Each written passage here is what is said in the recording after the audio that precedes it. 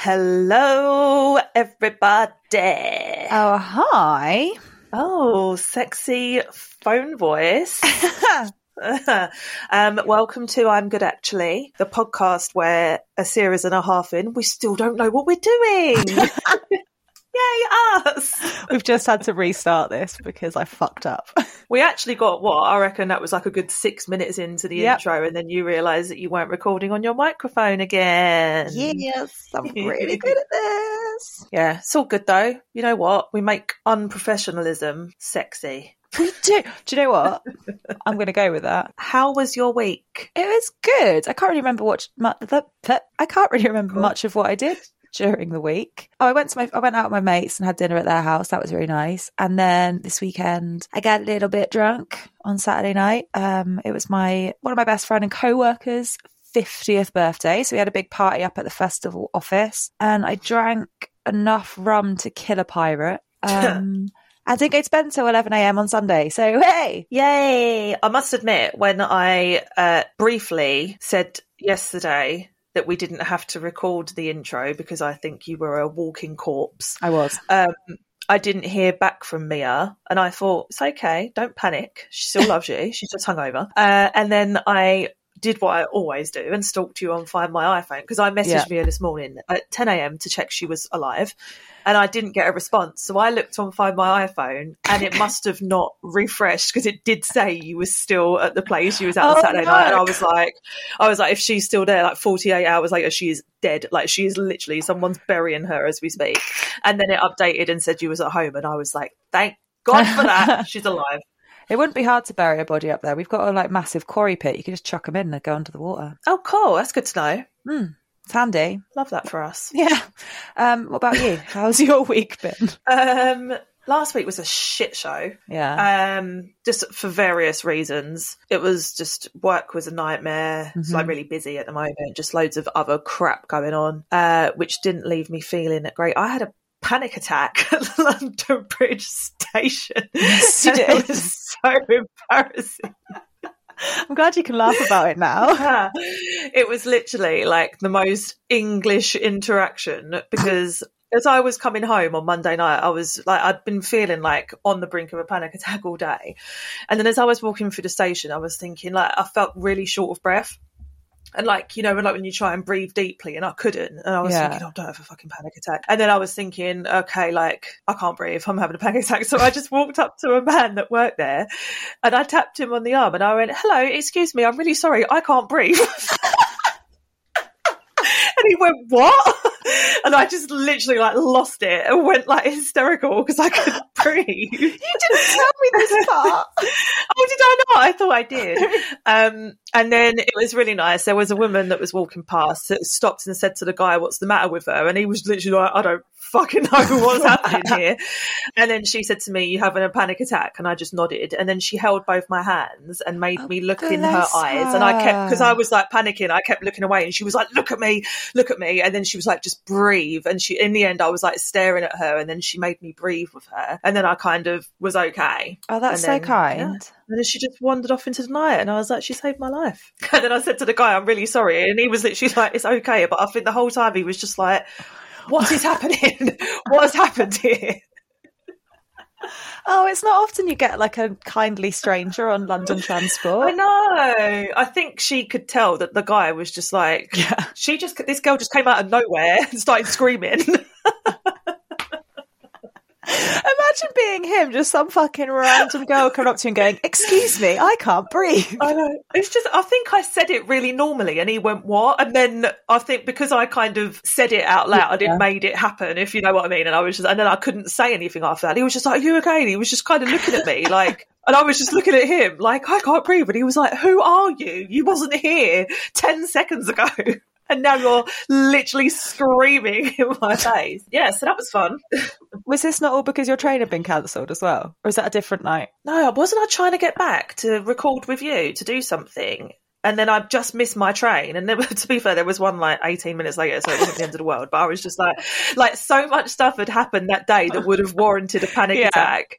And then that was just the one thing that didn't matter that tipped me over the edge, if you know what I mean. It's that shaken bottle of Coke thing, isn't it? Like the more you shake it, eventually it's got to come out somewhere. And it's always at the most ridiculous things. Well, I'm glad this week so far, by 9 p.m. on Monday anyway, is going better. Yeah, so that was, and Mia was very kind because I was just in a bit of a state after that, and that was when we were supposed to record, wasn't it? So we didn't, and that was why we missed last week. So sorry, I was having a full-blown mental breakdown, but I'm here now. She made it through. That's what matters. Yeah, I did. Yeah. So that pretty much set the tone of my week. But I had quite an exciting day yesterday. Tell me more. So, because I was hungover and we were talking about The Sims the other day, I thought I'd have a little go of it. And I had downloaded Wicked Whims and it almost gave me a fucking stroke, honestly. So for those of you who don't know, who aren't like total Sims nerds like me, or as I'm slowly morphing Morsh into fully, Wicked Whims is a mod that you can download that basically your Sims can get totally naked. There's none of the like pixelation over them, but also there's these like crazy sex animations where they just have full animalistic, like filthy, kinky sex, and it is hilarious. It's literally like watching porn. Great, isn't it? And I literally was like clutching my pearls when it happened because I wasn't even expecting it. Like, I downloaded it and kind of forgot, and then I was like, yeah, I'm a bit bored now, I'm gonna have a baby. Yeah. And then they started, and then it came up like Wicked, and I was like, oh, that must be that Wicked Whims thing, let's give it a go. And then when it happened, I was like the best is when they just like, they're out for a walk and then he just starts like licking her out and spanking her on a fucking park bench. It's like, what? Do you mind, guys? I know. So a little bit later, because I didn't realise it makes them just do it on their own as well. Like, you don't have to force that interaction. They just do it. And I think they went to a bar for like happy hour. And then I remember I was like, she ordered like a drink or something. So I was like, actually, I'm quite thirsty. So I left the game playing and I got up to make myself a drink. And when I come back, they were just like on the terrace of the bar, like in broad daylight, like 69ing, standing up. And I was like, what is happening? I've just been to happy hour. It was horrible. Honestly, that's the most relatable thing I've ever heard in my life. One drink and I'm stand up 69ing. But literally all day today I've had like, you know when you've done something bad and you kind of got a memory, and I kept thinking, like, I felt like I had like low level anxiety, like I'd been caught doing something like really awful, and then I kept remembering it was that, and I was like, oh my god, I feel like really dirty. It is literally sometimes like you were raised Catholic, like your prudishness comes out in the weirdest places. It's so weird, isn't it? Because I'm like, I feel like I spend 90% of my life the complete opposite of a prude, and then 10% of it, I'm like, that is disgusting. I can't deal with it. Well, actually, talking about uncomfortable sexual interactions, I have got something to ask you. Have you seen the TikTok or the video of Harry Styles and Emily Ratajkowski?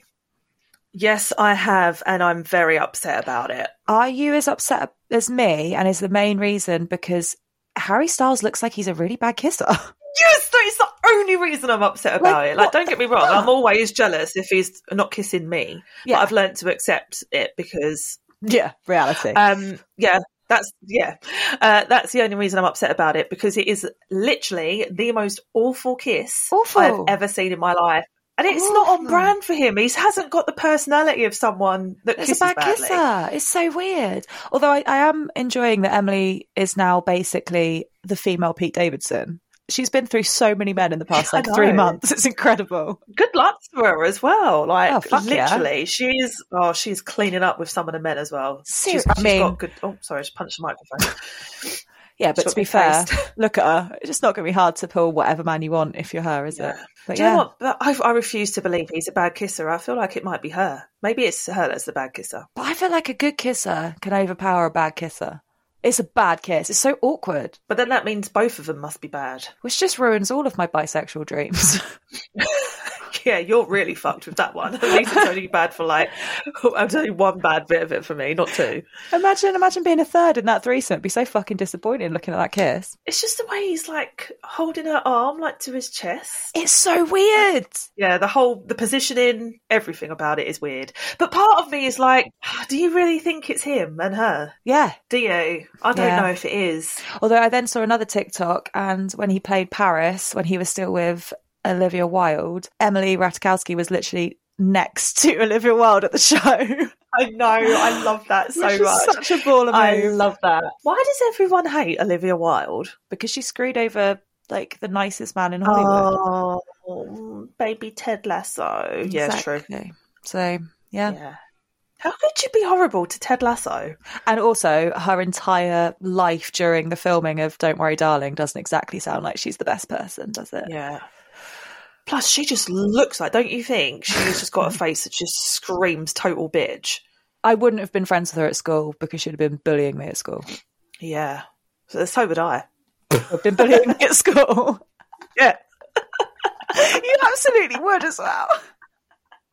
I would have. I'm sorry. But everyone always thinks I've got a face that just looks like I'm a total bitch. And then they talk to me for 5 minutes and go, oh, you're not that bad, actually. And I'm like, yeah, I know. Thanks. No, I don't. You might randomly pull a face, but I mean this with so much love. You're not quiet for long enough for anyone to think you're a bitch, because the minute you open your mouth, you are so loud and outgoing and friendly. And I genuinely meant that in a nice way. I remember the first time I ever met you was when I walked into our friend's party, and I knew you was going to be there. And I said to my ex, so-and-so, I don't know why I'm saying so-and-so, like I can't remember your name, Mia, is going to be there. And he was like, oh, that's nice. And I was like, I don't know what she's going to be like in real life. I can't work out if she's going to be a bitch or not. And then I remember walking into the party and seeing you, and I obviously get social anxiety. So when I saw you were there, I was a bit like, oh, I'm scared. I don't want to go and say hello. And then I just heard this wail. And then before I had a chance to turn around, you had literally run from the other side of the room and launched yourself on me and was like, Moshe, I'm so happy to meet you. And literally within 3 seconds of you landing on me, I was like, everything that I thought you might be was completely wrong. And there was not one bitchy bone in your body. I knew that immediately. That's a very on-brand meeting for me, actually. Cute? Yeah, it's cute. I think that's our cute first meeting. Any other goss, or should we get crack-a-lacking? Don't think so. Still off the apps. Had the bit of a desire to download them the other day because I was just feeling a bit shitty. And then I realised the only reason I'm doing that is to try and get those mini dopamine hits and attention from men, and that ain't healthy. So no, and I didn't. So I'm still staying strong. Well done, Mia. It's all clap. Thank you, everybody. Thank you very much. I hope everyone who's listening is like clapping in their cars right now. Oh my God, I really hope that happens. Not that I would ever know, but I would be so happy if people clapped along with me. I think we'll feel it. We'll know. We'll sense it. There'll be a shift in the universe. I mean, there'll be so many people listening to us and clapping all at the same time. It will sound like thunder. Oh my God, it'll be like the NHS, clap for the NHS thing again.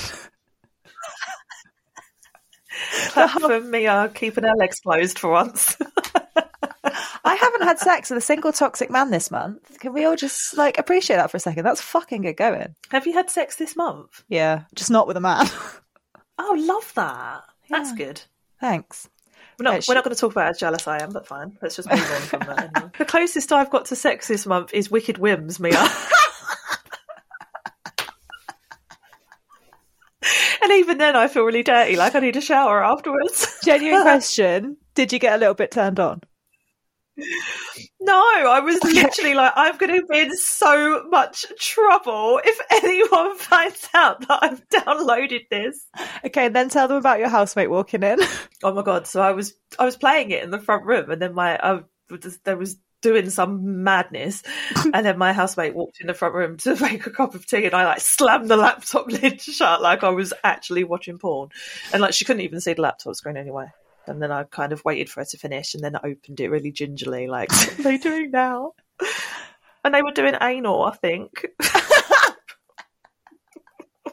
They love a bit of anal. This was like the Sims version of when I went on that Findom website. I was thinking the exact same thing. I'm not having very many good like sexual interactions, am I, this year? Not online, not on the computer anyway, no. A friend of mine actually mentioned that. She listened to that episode the other day and she said she was actually crying laughing at that Findom story. So. It is the best. You know what? I'm so glad I did it because just for the storytelling, it was great. Brilliant. It's so on brand. It was a vibe. Anyway, should we get on with the episode? Yeah, we shall. Right then. Okay. See you later. Then. See you in a minute. See you in a second. What is wrong with us? We're going to start talking now. This week we are talking friendships when you're single. Mm-hmm. Friendships sort of ebb and flow, like all relationships, and take some effort to keep them funky fresh. I don't know why I said that. Funky fresh. But I think there's a real shift in friendships when one of you is in a relationship, the other one's single, one of you's married, the other one is very much not married. I think it really changes the way that friendships exist. Yeah. Do you agree? I do agree. And I think it's almost worse, might not be the right word, but the change is a lot more obvious when you both start off in the same situation and then one situation changes. I feel like if you like got a new friend that was already married when you met them, mm-hmm. you kind of, when you're learning about each other and like you're doing the whole new friendship thing, that is part of what you're learning about. So I think the adjustment obviously just isn't there. It's the biggest adjustment is when like someone's situation changes, and that's what's like. I feel like that's the hardest thing. Yeah, I think you're right. Especially if you both go from being in or if you're both in relationships, one of you single, or both of you are single, and then one of you gets married. Yeah, I think you're right. That is like a huge shift because your whole dynamic before that has either been like we've both got boyfriends and we hang out all together, or we're both single hot messes, and how dare you be happy without me. Which is what how I feel about you. And literally, if either of us get a boyfriend, we're gonna have. It's gonna be like it's gonna be a drama. Yeah, well, it's gonna be like a custody battle between the new boyfriend and the other one of us. Yeah, it will be hard. But I think it's always hard. It doesn't matter. Like, it's not saying that like you're bad, like your friendship is bad because it can't survive it. I think it is just an adjustment, and I think there's always going to be problems, and it's just one of those things. Mm-hmm. I think a lot of it would be, I think that comes from both sides as well, because like for me, I would be really like hyper aware that I don't want to be like, I don't want to come across as like spiteful or jealous or like all of that stuff. And I think from their side, they wouldn't want to be like rubbing your nose in it. And it's like, what can you talk about? What can't you talk about? Like it's, I think it is like a real hard thing to go through, and it's no one's fault. Like I said, if on both sides, it's hard. Yeah. It's actually, now I think about it, it's actually a really fucking shit situation, isn't it? Oh no. Why do you have to do that? She is not emotionally strong enough to be thinking this deeply today. Oh, I'm having an existential crisis. Uh-oh. Yeah, another one. You do this every week. That's just what this podcast is at this point. Yeah, it is. Yeah, I think it becomes like more noticeable in your 30s as well. Like I think when you're younger, even if like your mates get in relationships, you're sort of still living the same kind of life. Like you're still sort of doing the same thing. I mean, I wasn't, but we'll get to that later. You know, you still go out together, you still do your thing. But now we've hit our 30s, it's like, you know, we've got friends who are like saving for a mortgage or like their wedding, and it's all a lot more like adult. And then in a way it can sort of feel like we're just the children that haven't got there yet, like running around being chaos. And it's like, it's almost like, it's really hard. And I'm not saying that any of our friends do this at all, but in my head quite often I'm like, oh god, they must just think, what the fuck is she doing with her life? Like, put effort in and sort your shit out. But I think they do think that, but I don't think they understand that we also think that too. We're literally every day I wake up and I'm like, oh my god, what am I doing with my life? And it's horrible. It's probably unfair to say that our friends don't understand that we also feel like that. They probably do. But this is just going to be full of disclaimers, isn't it? Being like, we're not being horrible about our friends. We're just talking about it because we're not. There's nothing we say that's like a dig at our friends. I think the beginning of this, what we said, has hit it on the head, and it's a hard thing to navigate for everyone involved. Yeah. And it is just one of those things that you kind of have to muddle through it, right? Yeah, definitely. Yeah, disclaimer up top. We love you guys. Yeah. Please don't take this personally, because it's not. Yeah. Do you agree, like, it's harder, like, now we've hit our 30s, like, you know, you've got friends that have been with their partners since they were in their early 20s. Do you think it feels like there's more of a split between you now that you're like, now that we're adults, in quotation? Yeah, I think what you said before was perfect. When you're in your 20s, you're kind of going out every weekend and living your life and all that stuff. And I think when you get a boyfriend when you're that age, like probably the biggest change is that like when someone's got a boyfriend, they and their friends might just meet you in the club that you're in on Saturday night. Like that's the biggest difference. Whereas now, like I have like a lot of my friends from back home, and obviously a lot of our mutual friendship group as well, are married and they've got kids and they've got mortgages.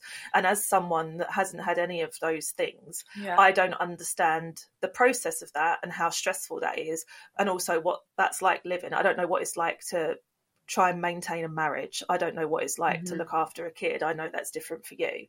I don't know what it's like to go through all the stress of owning a home, and like if something goes wrong and you've got to fix it. Like I don't understand any of that. So I feel like when you're doing all three of those things, especially, a lot of what is going on with you, like when you're like, how was your day? How was your week? A lot of the things that they would answer would be to do with that. And they're all things that I don't really understand. So it does make conversation topics harder. And obviously if they ask me, like, how was your week? What have you been up to? And I'm like, oh, I fucking went to this bar and it was like £12 a drink, and I went on this day and it was really shit, and I was on dating apps, and like they're all things that they don't understand too. So I think finding the common ground that you naturally had with your friends before, it's still fundamentally there, because obviously you're friends with them because you like them, but a lot of it is shared experiences. And when 80% of your shared experiences are not shared anymore, it makes it a lot harder. So yeah, I have definitely noticed shifts, and I try to be really supportive. And obviously, like when they have babies and when they get married, I'm nothing but happy for them. And they try to be supportive with me when I'm moaning about how awful dating is and all that stuff. But fundamentally, there's only so much you can really say when you don't understand it, and it's hard. Yeah. Yeah, it's funny because I've kind of like, because I had Ava so young, you know, I was 20 when I had her, I've kind of always been outside of what everyone else is experiencing. Like through my 20s, I was a mum while everyone else was partying. And then now we've hit our 30s and everyone's settling down and doing the kid thing and having babies. And I'm like past that point, and now I've got free time again. And it's like, I feel like I'm just constantly like, not quite hitting it at the right time. Like I'm always doing the opposite. It's like you're always the opposite, I've like never really had that sort of completely shared experience thing. It's weird. Like obviously, don't get me wrong, I had my party in 20s, like God bless my mother and babysitting abilities, but I still, you know, had that responsibility. And now it's like, oh shit, now everyone else is starting that responsibility and I'm so far past it. It's really weird. Yeah. It's strange. I get that's just as weird, for sure. Yeah. Does it make you, do you ever sometimes think, because obviously everyone's got their own path and there's no timeline or set time when you should do stuff, but does it ever make you feel like you've done it in the, this is probably not an okay question, actually. No, it is. I know what you're going to say. Does it ever make you feel like you've done it in the wrong order? Does it ever make you feel like you've done the wrong thing, like everything's all wrong? Or are you very much like, that's just my path, that's just their path, whatever? I think now I feel a lot more like that's just my path. I'm fine with it. I definitely have moments, I think like towards my like the end of my 20s, I was having a lot of like, you know, you have that sort of self-reflection over the last decade and stuff. And I had a lot of like realising that I didn't do all the things that you're meant to do in your 20s. I didn't get to be that free spirit, like who gives a fuck kind of person. And then I turned 30 and I realised I can just do it now, so it's fine. Like I'm just, you know, I get every other weekend to be a fucking twat like I'm 21. It's like, fuck it. I'm fine with it. I mean, disclaimer, you're a fucking twat every day. Yeah, but I'm not always drunk. Do you think it's also, it gets harder as well when you start becoming like outnumbered by the marrieds? Like I think when we're younger, you know, like a few of your friends get into serious relationships, a few people settle down, a few people get married. And now it's like, shit, it's like all but like 3 of us in our like shared friendship group. 4 of us, but you know. So I do think that, and I think part of the, as you said that, there were 2 big aspects of that kind of jumped out to me, and one is the jealousy aspect of wanting what they have. Yeah. And the second thing is the common ground that I was talking about before. It's hard when it's not like one person's changed and everybody else is experiencing the same difficulties with that friendship. It's when you're the only one that's different. And like I said, my friends from back home, I'm the only single one. And I think there's only one that's not married. 2 that aren't married, but they're both engaged. And there's only one that doesn't have kids out of 12 of us. Yeah, and I'm the only single one. Yeah. So if any of my girls back home are listening and I've got that wrong, I'm very sorry. I'm thinking on my feet. But for me, it's like they all have common ground. Yeah. And I don't. So I think that makes it harder. It's not like one person's changed and the whole friendship group is like collectively making that adjustment. It's like the whole friendship group has changed and I have like making that adjustment. Do you know what I mean? Yeah, definitely. Yeah. And I think that sort of common ground thing, like it does, I'm sure for like our married friends, it kind of looks like we're just replacing them with people who are similar. And like, yeah, we kind of are, because you need that shared experience with people. Like you need someone who you can moan to about how fucking shit it is, who actually gets it in real time. Like, you know, people can be very sympathetic of it and people can like try and understand and be there and be great, but sometimes you just need that person who is also in the fucking pits of hell. I completely agree, and I feel like it's just as important, in the same way that it's important to maintain friendships with really good people that have changed, so we're not like aligned in every aspect of our life anymore, like my friends from back home. All 12 of them I've been friends with for years, and to me it's really important to maintain those friendships, because bottom line, they are really good people, good interesting people that I like spending time with. But I also completely believe that no matter what you've got going on in your life, to be the best version of yourself, you need someone that understands each aspect of that, which is why I think people form really strong, good friendships at work, because you need someone that understands what it's like at work. I need someone that understands what it's like at work. I need someone that understands what it's like to be single, to like every aspect of my life. I almost need someone that understands what it's like to be an aunt. Like just everything that makes me me. I think you need someone that is on the same level as that. And just because, and like you said, relationships ebb and flow, but also your situation ebbs and flows. So we've got a lot closer. Fundamentally, that started because you were going through a breakup. You knew for a fact that I had quite recently just gone through one.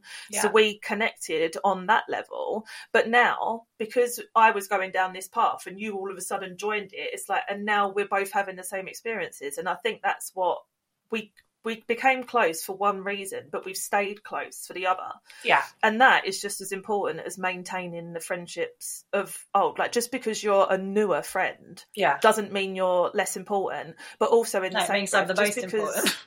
Well, but just because they're an older friend that I'm not having these current experiences doesn't mean that they're less important than you. It's just 100%. All relevant. Do you know what I mean? Yeah, totally. I totally agree. And I think we, like, as humans, we do just look for that common experience as well. That's, you know, like a lot of our friends are from more middle class backgrounds, and I always need like some of my working class council estate friends to be like that balancing act, because they understand my life better than somebody who didn't live it. You know, whatever it is, you always need to find people of that community that understands those experiences. And I imagine it's the same way married. That's why married couples always hang out, isn't it? Like, because they all get it. Yeah. But I think also having those different people in your life for almost different reasons helps you to maintain all the other friendships. Yeah, because 100%. You can talk to people and you can be like, I'm talking to you about it. And obviously, I mean this in the nicest possible way. I'm talking to this person about it, but they don't really get it. But that's okay. Because if I really need to, I can go and talk to that person about it and they do get it. Whereas I feel like if there was like a big situation in your life and you had no one to talk to about it, it would affect you. And everyone around you. Yeah. So I think each person that makes up your friendship group and all your different friendship groups that you've got basically help maintain your relationships with others. Do you see what I mean? Yeah, it's almost like every friendship has its like sort purpose. Of purpose, yeah. And yeah, I think you're right. That was very profound. Yeah, I know. And I think an important thing is to just embrace that particular friendship for what it is. Yeah. And I, in the past, have made mistakes of a friendship being one thing and then naturally turning into something else, and me not liking it and me really trying to force it back into that box.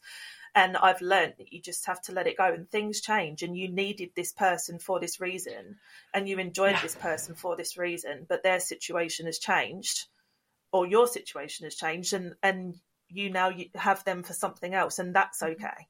Yeah. And it took me a while to realise that. Yeah, it is difficult. It's like there's a weird sort of possessiveness over friends a lot of the time, I think. And it can be really hard when you feel that friendship starting to drift, whether it is because they've met a partner, they've got married, they've met new friends, like whatever it is, it can be really hard to not take that as like, oh my God, they don't love me anymore. Like I've been replaced. Yeah. When in actual fact, no, like we all have super complex lives with like a million different people involved in it. And the importance and the amount you talk with those people is always going to be like a wave, and it's going to change. And it's hard to accept, but it is. It's a thing that happens in life. It is a thing. Although if you stop talking to me, I will actually murder you. Okay. Noted. Doesn't count with you. I literally wasn't even like, I was like, yeah. Fair. I know that. No matter what happens, no matter what, like, yeah, I got you. Thanks, babes. I really appreciate it. So we're in our 30s, so everyone's getting fucking married, aren't they? Weddings are fun when you're single, aren't they? There's this like trope from the movies that if you go to a wedding single, there will be this array of beautiful single men, and you'll always pull at every wedding you ever go to. In actual fact, you know everyone there already, and they're all fucking married as well.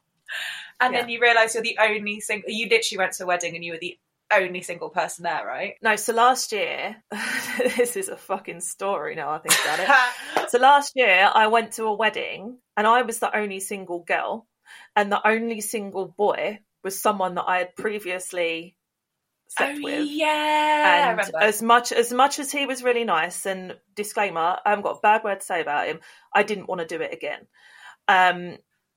And it was just pretty much like I really felt like I kind of had to. Yeah, but did it feel like everyone was kind of like egging it on because you were the two single ones? And not in like a spiteful way. I think because I got a bit upset at that wedding, I found it quite hard, and I don't know why it was that wedding in particular, but I didn't make a big deal out of it. Obviously, there was a point in that wedding where I felt really lonely. Like it was really like kind of apparent to me that I was on my own. So I kind of took myself outside and had like a cigarette and a little cry. And then a couple of my friends just like came and found me, and they just thought I was smoking. And when they came over, they were like, "Fucking hell, are you okay?" And I was like, "Yeah, I'm not making a big song and dance out of it. Like I just want to let me sit here. All I need to do is cry for 2 minutes, smoke my cigarette, and then I'll be done, and it will be fine." And it was. But yeah, it was hard. And it's like, I think being surrounded by love, and again it's a jealousy thing, you want that for yourself, but also it is, I think a wedding is one of the worst places to feel lonely, because it feels extra heavy.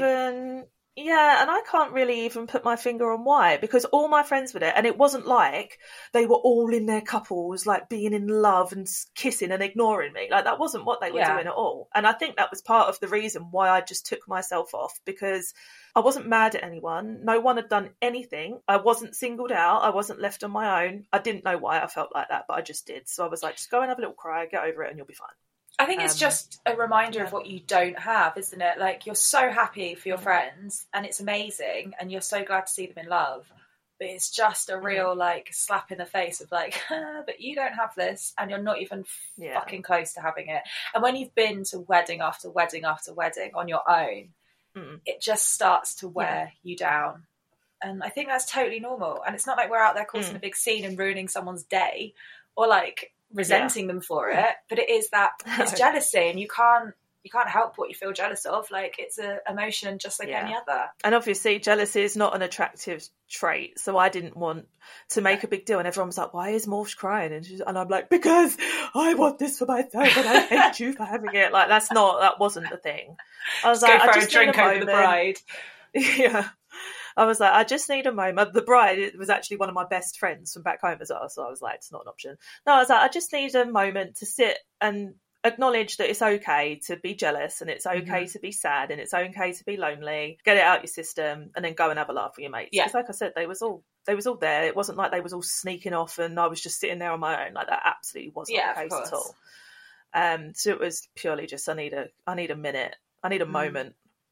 Yeah, it does get a bit much. I think also, like, you know, when everyone gets on the dance floor, like towards the end of the first dance, that moment is always stress. Yeah. Oh no, do you know what? Give them their dues. I was standing there talking to my friend Joe, whose partner is called Harry, and when that happened, they both walked onto the dance floor and they grabbed my hand and us three all danced together. It was really cute, actually. Like, that is what you need to do to your single friends, because that moment, if everyone gets on the dance floor and you're stood there on your own, like, oh, okay then. It's horrible. I always, if there's kids at the wedding, I'm always like, I'll dance with the children. Perfect. That's me sorted. Yeah, they were all really great at that wedding. They all did little things like that. It was good. To be fair, I say that, but then even when I was in a relationship and we went to multiple weddings together and he was never anywhere to be seen during that moment, so I always ended up dancing with our friend Finch instead. Oh, nice. We literally used to joke that he's my wedding date. Like, he was more reliable. It was better. Fucking hell, that sounds healthy. Wasn't it just? You were at multiple of those weddings and you know. I think we just need to normalise giving +1s out so single people could just bring a mate. I think that's hard though, because I know if that was me, I wouldn't want my wedding to be like 20% people I don't know. Oh yeah, it's got to be someone you know. Just to make them feel better. But you know, I'm basically your wife. If you're going to a wedding, I should but like, say if one of my friends from back home had a wedding, they're not like, they wouldn't know you. Well, tough shit. They've got to invite me now. I think if you're invited to a wedding and the only person that you know is the bride or groom, it would be nice if you could have a +1, even if it was just for the evening. Yeah. Even if, like, because obviously when you're sitting there eating, you're kind of forced to sit to the people next to you, so that's not as bad. But like when the party starts, it's very easy that if you don't know anyone else, for all those people to just get up and go. Yeah, totally agree. So yeah, and I don't necessarily would say that it's like brides and grooms have to pay for a stranger to eat just because you're on your own. Like, I don't necessarily agree with that. But I do think it would be nice if a +1 was there for you, if they know you don't know anyone else. If you've got like 5 or 6 people there that you know, just make sure you sit them on the same table as them. Like, it's not a big deal. Yeah, I think that's more what I mean. I think I totally agree. Like, because I went to a wedding a couple of years ago and literally only knew the bride and her parents. I hadn't even met the groom before that day. And I was in a relationship at that point, so I had him with me. But yeah, that sort of situation, if I'd been on my own, it'd been horrendous. Well, I've actually got a dilemma about weddings that I need to talk to you about. Oh God, what? Are you engaged? No. No. So I've been invited to a wedding next year. Yeah. With and it's my absolutely amazing friend Grace and her fiance now, Josh, who I know. Fundamentally, the reason I know them is because Josh used to live with my ex. Yeah. When I first met him, and I've been invited to their wedding next year, but it's in Spain, and the only people that I'm going to know there are Josh and Grace, my ex, and my ex's best friend and his wife, and no one else. And I don't know whether to go or not, because obviously I love Grace and Josh. I would love nothing more than to see them get married, and the fact that I'm even like invited, I'm like absolutely over the moon. But that's I'm sure you can appreciate that's a really like awkward, problematic, potentially fucking dangerous situation. So I really don't know what to do. And it's not like it's in England, so I could just be like, do you know what? I'm just going to come in the evening, pop there for a couple of hours. If it's really super fucking weird, I'll go. Like, I can't do that. It's abroad. And it's been on my mind a lot. I don't trust you with the combination of wedding, holiday, alcohol and ex not to make a really stupid decision. That is my only thing I can say. I know how it's going to end. And yeah, it is hard because of course you want to go. And I would be absolutely devastated to say no. Is he going to be in the wedding? Yeah, his groomsman.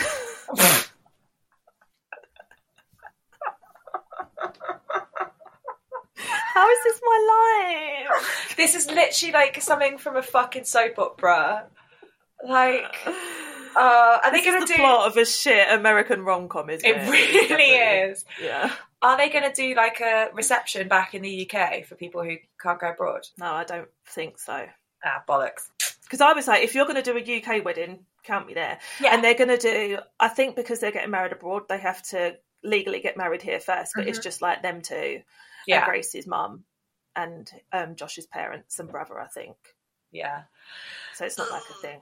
I don't know. It's hard. And it's also, it's a lot of money to spend a weekend with your ex. Like, put it like that. That's literally what you're doing. You'll be spending that money to go on holiday with your ex-boyfriend. Unless I just bite the bullet and say, look, you're a groomsman, you're definitely booking a hotel room. Can I just sleep in with you because it's cheaper? I will actually fucking murder you to death if you even try and suggest that to me ever again. That was a joke. Was it though? For listeners, cheaper. For listeners there was a very sneaky little side eye from our dear Morticia that I don't appreciate. Yes, it would be cheaper. I think it would be cheaper financially, but think how much it would cost you emotionally. Yeah, it costs a lot in therapy as well. I think the problem with this is, obviously, I know what the sensible decision is, but which is to not go. Of course. But leading with my heart, and I don't mean in terms of my ex, I mean in terms of seeing some of my really good friends have the most important day of their life, is really, really, it's gonna be like, it's just gonna be really hard to say no to that.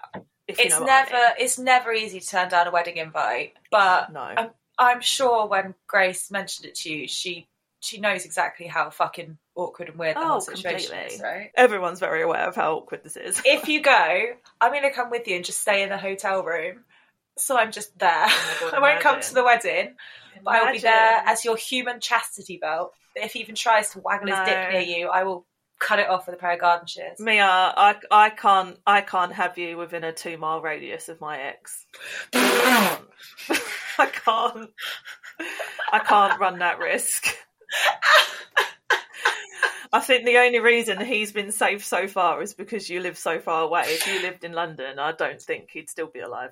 Oh my god, think of the true crime documentary though. It'd be like murder at the wedding. One couple in paradise for the happiest day of their life turns to murder. Perhaps I should just accept this for what it is and get a Francis Bourgeois style headcam and just record the whole thing. Oh, you could just live stream the whole thing. For like a Netflix documentary, yeah. on how to not live your life. Sorry, I just pictured your face with that camera angle that he uses, and then the thought of that being on Netflix is just the best thing in the world.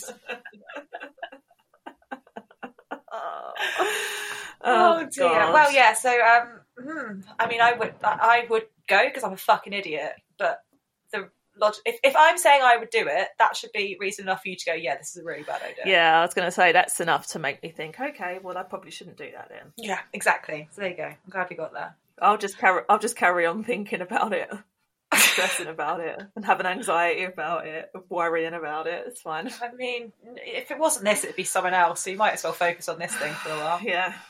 Okay. Fine. Yeah. Yeah. Sorry, I kind of monopolised that. No, I'm glad we had that discussion. I thought you'd shout at me. Thanks for not shouting at me. Just very conscious of our listeners' ears. Okay, fine. You'll shout at me once we stop recording. I'm shouting on the inside. And I'm sure plenty of the listeners will as well. Please, everyone, shout at Moch. Actually, yeah, if any listeners got advice on what they think I should do for this wedding, please feel free to let me know. Yeah, please, because we're not the right people to turn to for advice. We know this. No, and I feel like if enough people are literally like, what are you even thinking about? Do not go. Then you'll definitely go. Okay. No more wedding chat. I can't deal with it. Okay. Instead, let's talk about how it feels like you're being left behind. Oh, okay, fine. Let's do it.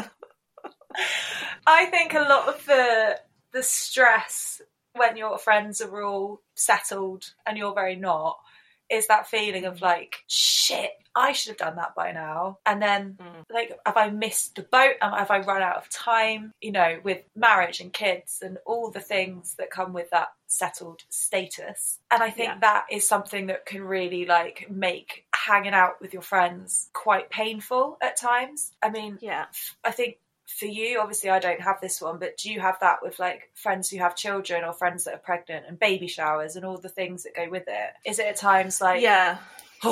Yeah, and so I'm going back home tomorrow to see two of my friends who have both had babies, like relatively the same friendship group, so they know each other as well, but they had babies within 2 days of each other last week. Which oh my god, that's so cute! I know, it's so cute. So I'm going back to see them tomorrow, and obviously I am so desperate to see the mums of both those babies who I'm friends with, because I love them and I want to know all about it, and I want to meet the babies for the first time, and I'm very excited and I'm very happy, and there was not one part of me that felt forced to go and do that. I'm going to see them because I want to see the mothers and the babies and the dads, and I want to show them all loads of love and give them loads of cuddles. But also I know a part of me is literally going to walk in and see, especially because for both of these friends it's their first child, so I am used to not seeing them as mums or dads. So I think when I'm holding the baby and when I'm talking to him about it, I'm just going to be like, oh, like, this is what I want. And I can see, like, it's just going to basically be like loads of things have changed. And because they're parents now, and last time I saw them, they weren't parents. And while I'm happy for them, like, I am going to be like, I wish, like next time you saw me, I was a parent. Like, I wish I had this change come in. Do you know what I mean? And I think part of it is that I know that change isn't even on the horizon. It's not like I'm pregnant, so I'm like, okay, in 9 months' time, I'm going to have that change. Like, it's just, I don't know if I ever will. And obviously, anything like that, it's like anytime anything you want that you can't have, and somebody else gets it, getting engaged, having a baby, moving into a nice house, getting a mortgage, having a wedding, all of those things. When you're confronted with them, there is a certain aspect of you that is like, being confronted with that is making me sad. Yeah. But it doesn't mean that you, like, don't want that for your friends. I want that for everyone. I just want it for me too. Yeah. And it is just, it is hard when it feels like it's everyone but, doesn't it? Like, I think that's the thing as well. Like, I think other than one other friend, everyone I know who wants children now has them. Yeah. And it's like, it's rough. And the same with, like, well, no, not the same with marriage. I think I know quite a few people that want marriage and aren't anywhere close to that. But I don't even know if I want that anymore. I just want someone to, like, stroke my face, lie on top of me. Yeah, I think that's the thing. We always talk about it, but we've all always said, I think it's important that people understand that we're not out here searching for fathers to our kids or husbands because that is what society expects of us. Yeah. I want that because, to me, that means that you've got a loving family unit and someone that loves you, and someone that loves you enough to want to do those really big, like, commitment things with you. I mean, I'm definitely not searching for another father to my kids, because I've done that terribly twice so far. So, if anything, that's the last thing I'm looking for. Okay, I understand that. Do you ever worry as well? Because I have this quite a lot. Like, I have this, it's so stupid, and it's such a societal pressure and such bullshit that I'm, like, getting to that point where I'm like, I'm getting too old though. Like, if I got married now, it'd just be a bit tacky. Like, I couldn't have the big wedding because it's like, ugh, you're old. Do you ever have that worry? No, I don't, because I'm like, I don't have the worry that if it happens, it will be tacky. I have the worry that it will never happen. So I wouldn't care that too. if I look like a fucking dried raisin because I didn't get married until I was 78 years old. If I've got the opportunity to get married, I'm fucking getting married. Okay, I don't care what I look like. I don't care if I look like the actual fucking crypt keeper. You actually look like Miss Havisham. Yeah. I'm walking down that aisle, even if you have to push me down there in a fucking coffin. I'm getting married. Can you imagine? Funeral and marriage all at once. Can you actually do that? If I die, can you just ask someone to marry my corpse? I'll marry your just corpse. So I can say that I did it. Yeah, okay, fair. Thanks. That's easy. That was easy. If only everything else was that easy. If fucking only. Why is it so hard? Like, I know we say this all the time, but Jesus fucking Christ, like, people make it look so easy. And it's like, there's nobody. But thinking about this, you know, we always bang on about how awful the dating apps are. Yeah. Do you know anyone that has got a boyfriend within the last 2 years from a dating app? Because I don't. Everyone I know was either in a relationship before. Well, yeah, they was in a relationship before. Not off the top of my head. Actually, no. We've got one friend, shit, yeah, his partner at work, but not off an app. I don't know anyone that's met someone off an app in the last 2 years. Yeah, one of our close friends did. But she also, to be fair though, like, the funniest thing about that one is he was doing the full, like, I don't want anything serious. I just want, like, some casual fun. And she was like, okay, cool. And then he was the one that within, like, 5 minutes was like, let's be together. Let's move in together. To be fair, that's because she's incredible. I'm like, don't tell me that, because that gives me hope. Yeah. She is great, though. We do pick good friends, so I'm not surprised that happened to her. Oh, yeah, like, she deserves it. Yeah. Definitely. So do we. Yeah. Okay, well, apart from that one person, I'm going to take that one person as, like, a rarity. Because of all the people I know. On the apps. Yeah. No one. It's not like every other weekend you're getting... They're dead. People at work. They're literally... Younger people as well. It's not even people my age. Like, the grads at work and stuff. Like, people that are not in the same situation as I am. I just don't know anyone. No one comes in and they're like, oh my God, I've got a boyfriend now. I met him on Hinge. Like, just never. No, it's fully died. Like, a few years ago, I knew multiple people that got married after meeting on the apps, like talking like 5-6 years ago. And now it's just the only people I hear talking about the apps are saying how shit it is and how they've been on a few dates and then this guy turned out to be a psychopath who on a few dates, this girl turned out to be a bunny boiler. Like, it's just not, I don't think it's a viable option anymore. But like we've said a million times, what other fucking options are there? No, there's no other option. And I do think, I know we've said it a million times and I stand by it. I think since COVID, the apps have just gone weird. I just think since COVID, like, human connection has gone fucking weird. And like, we thought it was going to bring us all together. And in actual fact, it's turned people into worse versions of who they already were. It's weird. There was that moment, there was a really brief moment where it was like the best of humanity. Everyone was coming together and supporting each other. And then something shifted and we've all gone, everyone's just extra like, fuck you at each other. I mean, I certainly thought that once everything opened back up again, everyone would be craving like a real, genuine human connection so much that you wouldn't get fuckboys on the apps because the fuckboys would be like, do you know what? That's made me realise that I don't want to be on my own. I want to settle down. You're overestimating fuckboys here. Did not do that at all. Everyone was just like, I need to go and fuck. I need to fuck. It was like, you know, that there's always like one day, especially in London, like it'll be a really hot day. It's like a Friday and everyone's at the pubs and the whole, it's just charged. It is just this like sexual feral energy. But that was the whole fucking world and it hasn't changed since post-COVID. Everyone's just stayed feral. I might get a tattoo that says stay feral. I might get, feral's 5 letters. I was going to say that could be my new knuckle tattoo. Yeah, that wouldn't work. You'd have to be like... stay feral. So something else which grinds my gears is occasionally when you're hanging out with all married people and you're the only single person at a dinner, at drinks, you can kind of start to feel like you're literally there just to provide entertaining of your depressing dating life and to tell the stories of bad dates and bad sex and just general shit. And it can just kind of feel like you're there as like a performing monkey. And it is exhausting. It's not a question. It's just a statement. See, the only thing I would say for that is I think I am just as guilty as making it like that because I do have times where in situations my friends are like, so how's it going? And they're up for a normal chat.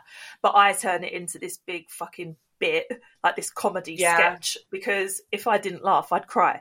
So the only way I can actually get through conversations like that sometimes is to just turn it into a massive performance joke.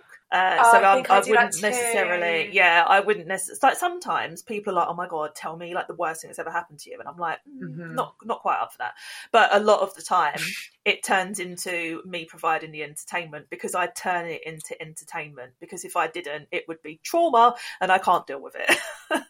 So, shit! Yeah. Fuck, you're right. I'm blaming the marrieds. It's actually just my fucking defence mechanism. I mean, this whole fucking podcast, that's what we do. Yeah, I know. We've literally, this whole thing could easily be crying in a therapist's office, but instead we've turned it into laughing with mate. Like, genuinely, this entire podcast, every episode we've done could be a really traumatic therapy session, but it's not. We've turned it into a funny podcast because we're both like, that's our defense mechanism. Bollocks. Oh my God. Bollocks. I'm having a nervous breakdown in front of your eyes just realising that. Fuck. Oh my God. Yeah. I am a performing monkey, but I'm also the person with the whip making me perform. Yeah. We're little puppets, but we've also pulling the strings on ourselves. Ah, shit. All right, well, strike that from the record. I'll shut the fuck up. Yeah. Once again, we've realised we're the problem. Literally, what is it? This series, I swear, every episode of series 2, one of us has, or both of us has gone, fuck, it's us. Yeah, it's actually us, yeah. And I bet our friends are listening thinking, thank God, another thing we could check off the list that they're blaming us for. Yeah. Literally. They're like, okay, get the list out. They've worked out another thing that's not our fault. Perfect. They've got their own WhatsApp group with like a spreadsheet in it. Yeah. So yeah, I don't actually think some of our friends could be guilty of that like once or twice, but I certainly think 95% of the time it's me and you doing that to ourselves. I do think sometimes, like, I've definitely got some married friends, especially people who have been together for a very long time, who kind of do the whole like, so what's it like in single life? Like, let me live vicariously through you kind of vibe. And it's like, it's shit. That's what it's like. And then, and you know, they'll be like, we're shit being married too. And I'm like, yeah, it's all shit. But just like, different shit. You're looking you're looking at me like the grass is greener out here. Trust me, it fucking ain't. The grass is dead. There is no grass. It's a desert. The only thing I would say about that is I don't feel like my closest friends do that. I feel like the people that are like, oh my God, you're single, tell me about an awful date, are the people that you're not that close to. Because when you're close to them, they know all this in real They've already heard about your awful dates, yeah. I do think that's almost comes from like a level of like unawareness or like a lack of sensitivity that's not intended. It's almost like a conversation piece. Yeah. Something to talk about. Yeah, with people that you're not, like, they can be your friends, but like my best friends don't need to know that because they know it. And I mean, obviously now anyone that's even fucking heard our name once doesn't need to ask us because they can just listen to this podcast. No one ever needs to talk to us again, basically.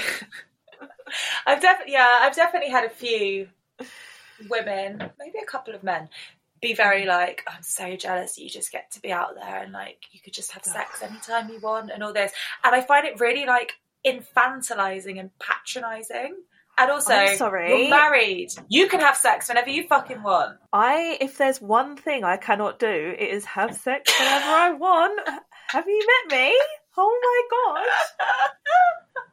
Wow, that's actually really annoyed me. Because if anyone even dared say that to me, I would be like, you fucking go home and listen to our podcast and you come back and tell me idea, my friend. that I could have sex whenever I want. But talking about like insensitivity with stuff like that, the sort of lack of understanding and forgetfulness of how rough it actually is when you're single, and the sort of the well-meaning but fucking shit and annoying advice that people try and give in you know, they're trying to be supportive, they're trying to help, but having someone who met their boyfriend 15 years ago, I'd be mad, tell you, well, this is how I met my husband, or have you tried this? And it's just like, I've tried everything, and it's so hard. And if you get upset about it, for some reason it's us that looks like we're being the arsehole. Yeah, because I think they're thinking, I'm just trying to help you. And I think the biggest factor with that is that they really do not understand how different it is. And I think a lot of people would expect 15 years ago to now to be this different. But people really, really, really need to understand that pre-COVID dating and post-COVID dating are so different. So unless you're coming to me with genuine experience and advice on how you have done something post-COVID, then I'm sorry, as much as we know you're well-meaning and we love you for it, I'm not really going to pay much attention to it and I think that like the people that do that and the married people obviously have got the best intentions. They love us. We love them. They're just trying to help. And there's absolutely not one part of me that is like annoyed about it. But I do think you don't get it. And I think like the married people would listen to this and be like, yeah, I get it's different, but it can't be that different. It is that different. It is to the point where I can't even get my head around how different it is. It was hard enough anyway. And I think, and that's the common ground, the shared experience. I think everyone knows that when you're single and you're trying to meet someone, it is difficult. It's never been easy. But oh my God, I would take dating before my ex any day over this. Same. Absolute same. Like, so it's like Mad Max out there now. It's literally like a dystopian future where everyone's an arsehole. Yeah, and it was unfortunate for me because I didn't even get a small taster of pre-COVID dating, because obviously we split up in December 2019 and then COVID happened in March, and in that 3-month period I could barely even wipe my own ass, so I was not dating. So yeah, I mean, my only experience, it was literally pre-ex dating, and then once I was ready to date again, it was post-COVID dating. So I didn't have the luxury of like the little sweet spot beforehand. And obviously you didn't either, because you split up after COVID, didn't you? So yeah, it's like the last time I was dating was like fucking nearly a decade ago. Actually, work it out. The last time I was dating was 2013. So 10 years ago. Yeah. I think same. Oh, actually, no, mine must have been 2014 then. I think I was 24 when we got together, so that was 2014, 2015. So yeah, 2013, 14 when I was like last dating. Yeah. I mean, it didn't go well then, to be fair. I just got chlamydia. Off a Welsh guy that was really shit in bed. It was such a shit way of getting it as well. Like, if you're going to give me an STD, at least make me calm. Oh, at least make it worse. That's just my rules, all right? Oh, that's really upsetting. Yeah, it wasn't great. And then I gave it to my ex on our first date. Oh. Yeah, have I not told you that before? My God. Oh my God, and the worst. So I then went for my first smear, and this story has layers of just how ridiculous and hilarious it is. So first of all, I went to say to her, like, while I'm here, can you do an STD swab as well? But instead of saying that, I said, while you're down there, and speculum was already in place by this point. She burst out laughing, I burst out laughing and spat the speculum across the room. So that was my first ever smear test experience. Then I was taking Ava for her top-up jabs. So I was downstairs at the doctor's surgery in the nurse's office getting her jabs when the doctors started ringing me. I looked at my phone. I was like, oh, how weird that you guys are ringing me while I'm here. Answer the phone. I'm holding my child who's like about to start crying. She's about to get a needle stuck in her. And it's the doctor going, hey, just to let you know, your swabs came back and you've tested positive for chlamydia. When can you come in to pick up some meds? And I was like, oh, I'm actually here now. And she was like, oh, just look on the system. Oh, yeah. So then she doesn't just wait for me to finish. She comes into the room where I'm holding my screaming child, getting jabs, to hand me over fucking antibiotics for the raging chlamydia inside my vagina. And I've never felt like a better mother in my life. That's not on. I mean, it was pretty funny. That's not okay. Well, yeah, so that was my one and only experience with an STI. Well, fuck. I genuinely don't know how to respond to that. It's good, isn't it? It's a good story. But now I get tested every 3 months, and I've never been positive for anything since. I'm a very responsible hoe. Well done, you, for not being. I think my next pack is coming tomorrow for my testing. Cute. And it's the HIV and syphilis one. I do HIV every 6 months. SH24 for anyone who's looking for it. It's a postal service. It's actually really good. You just do it all yourself. You can do the full work. So you have to do the swab, the vaginal swab, or I don't know if it's a swab or a piss sample from men anymore. I'm not sure. How do you do it without a speculum, though? You don't need a speculum. It's just a swab. You just shove out your vag. When you go to an STD clinic, they don't use a speculum. It's not your cervix. It's just the inside of your vagina. Okay. Thanks, doctor. And then for the HIV and syphilis ones, you have to do like a finger prick and blood sample. It's really quick and easy, and you get your results in days. And it's free for everyone in England. I don't think they do Scotland for some reason, but I think they do Wales as well. Look at that intel. Love that. I just feel like the amount I talk about how much of an irresponsible twat I am, every now and then I'd just like to give some good advice out into the world. Yeah. I feel like my anxiety levels are so high, I'm now having an existential crisis about whether I've got HIV or not. When did you last get tested? I don't... my smear in December. So now when you have a smear, they're often like, do you want me to do like the STD test as well? So I said, yeah. Did you have blood? And you had a blood work as well? No. So I don't think I have ever had a HIV test. No, HIV has to be blood work. Yeah, can we not talk order about a kit? Because I'm going to throw Just myself order a kit. Okay, thanks. Order a kit. I'll send you the link now. I'll link it in the show notes as well, so it's extra easy for everyone. There you go. Okay, cool. Just doing good in the world. Yeah. Well, this has gone off piste as usual, but I think it's quite a good place to end on a lecture about. We're not a lecture. We're not a lecture anyone. Advice. But also, go and get fucking tested, please. For the good of mankind. And if you're going to fuck a guy without a Johnny, ask him when he last got tested too and ask for proof. The end. Okay, cool. Well, that was a good little chat. I hope we haven't pissed off all of our friends at this stage. If we have, we're sorry. We love you. And thanks for your advice. That is fundamentally sometimes useless, but we appreciate it anyway. But also just stop. Please. Just sometimes what your single friends want to hear is just, oh my God, that is so fucking shit. I don't know how you're doing it. And do you know what? There's a few of our mutual friends that are very good at doing that. Yeah, definitely. It's that whole thing of like, do you want advice or do you want sympathy? It's such an important... Just ask that. When someone's ranting at you, just ask that simple question and it changes communication. It's fucking amazing. I love it. We do it to each other all the time, don't we? Yeah. And it does, it makes such a difference. Like, are you just ranting because you want me to agree that it's shit, or do you want me to actually try and give you solutions here? Well, it also means that if you're the person on the receiving end of that rant, you're not going to do anything to piss that other person off. Because if you say, do you want advice or do you want to rant? And they're like, I just want to rant. And then if you're like, well, you need to do this, they'd be like, fuck off. Yeah.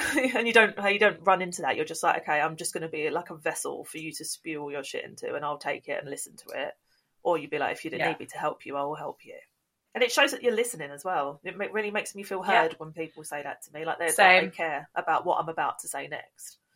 It's like my favourite thing. It makes such a difference in communication. Everyone should do it all the time. Do you know what as well? Sorry to jump in. Last thing, on our TikTok that we posted, I can't remember if it was our most recent one, because obviously when people reply to TikTok videos, it's all over the place. And it was really nice, actually. A lady whose name I can't remember left a comment and basically said, I am now in a relationship and I really struggle to support my single friends. Do you have any advice? And then the amount of people on TikTok that replied and was like, do you know how fucking amazing it is that you've even asked that question? Like, and I was really like, that is so nice that you care enough that you're asking external people if we've got any tips on what you can say to your single friends. That shows that you're a fucking great friend. Yeah. Like, really, really great friend. If she's listening to this, you're the OG. Well, she bloody better be. Well, yeah, hopefully. Yeah. Speaking of, please do follow us on TikTok and Instagram, both at I'm Good Actually Podcast. Yeah. And if you're not getting enough of us in your life, which, like, fair enough, I get why you want more. Yeah. You can also subscribe to our Patreon and see some chaotic, behind-the-scenes, unedited versions of what you're getting here. And trust me, there's a lot of shit that gets edited out. A lot. And also, if you're rich, you can pay to go on a night out with me and Mosh. So I'm just saying, it's worth it. 100p. Do it. Yeah. So, please keep listening. Rate and review. Love us. Subscribe us. Tell us how awesome we are. And send this to your married friends if they're pissing you off with their advice. And on that note, love you. Bye. Bye. You didn't say love you. Okay. Love you. Bye.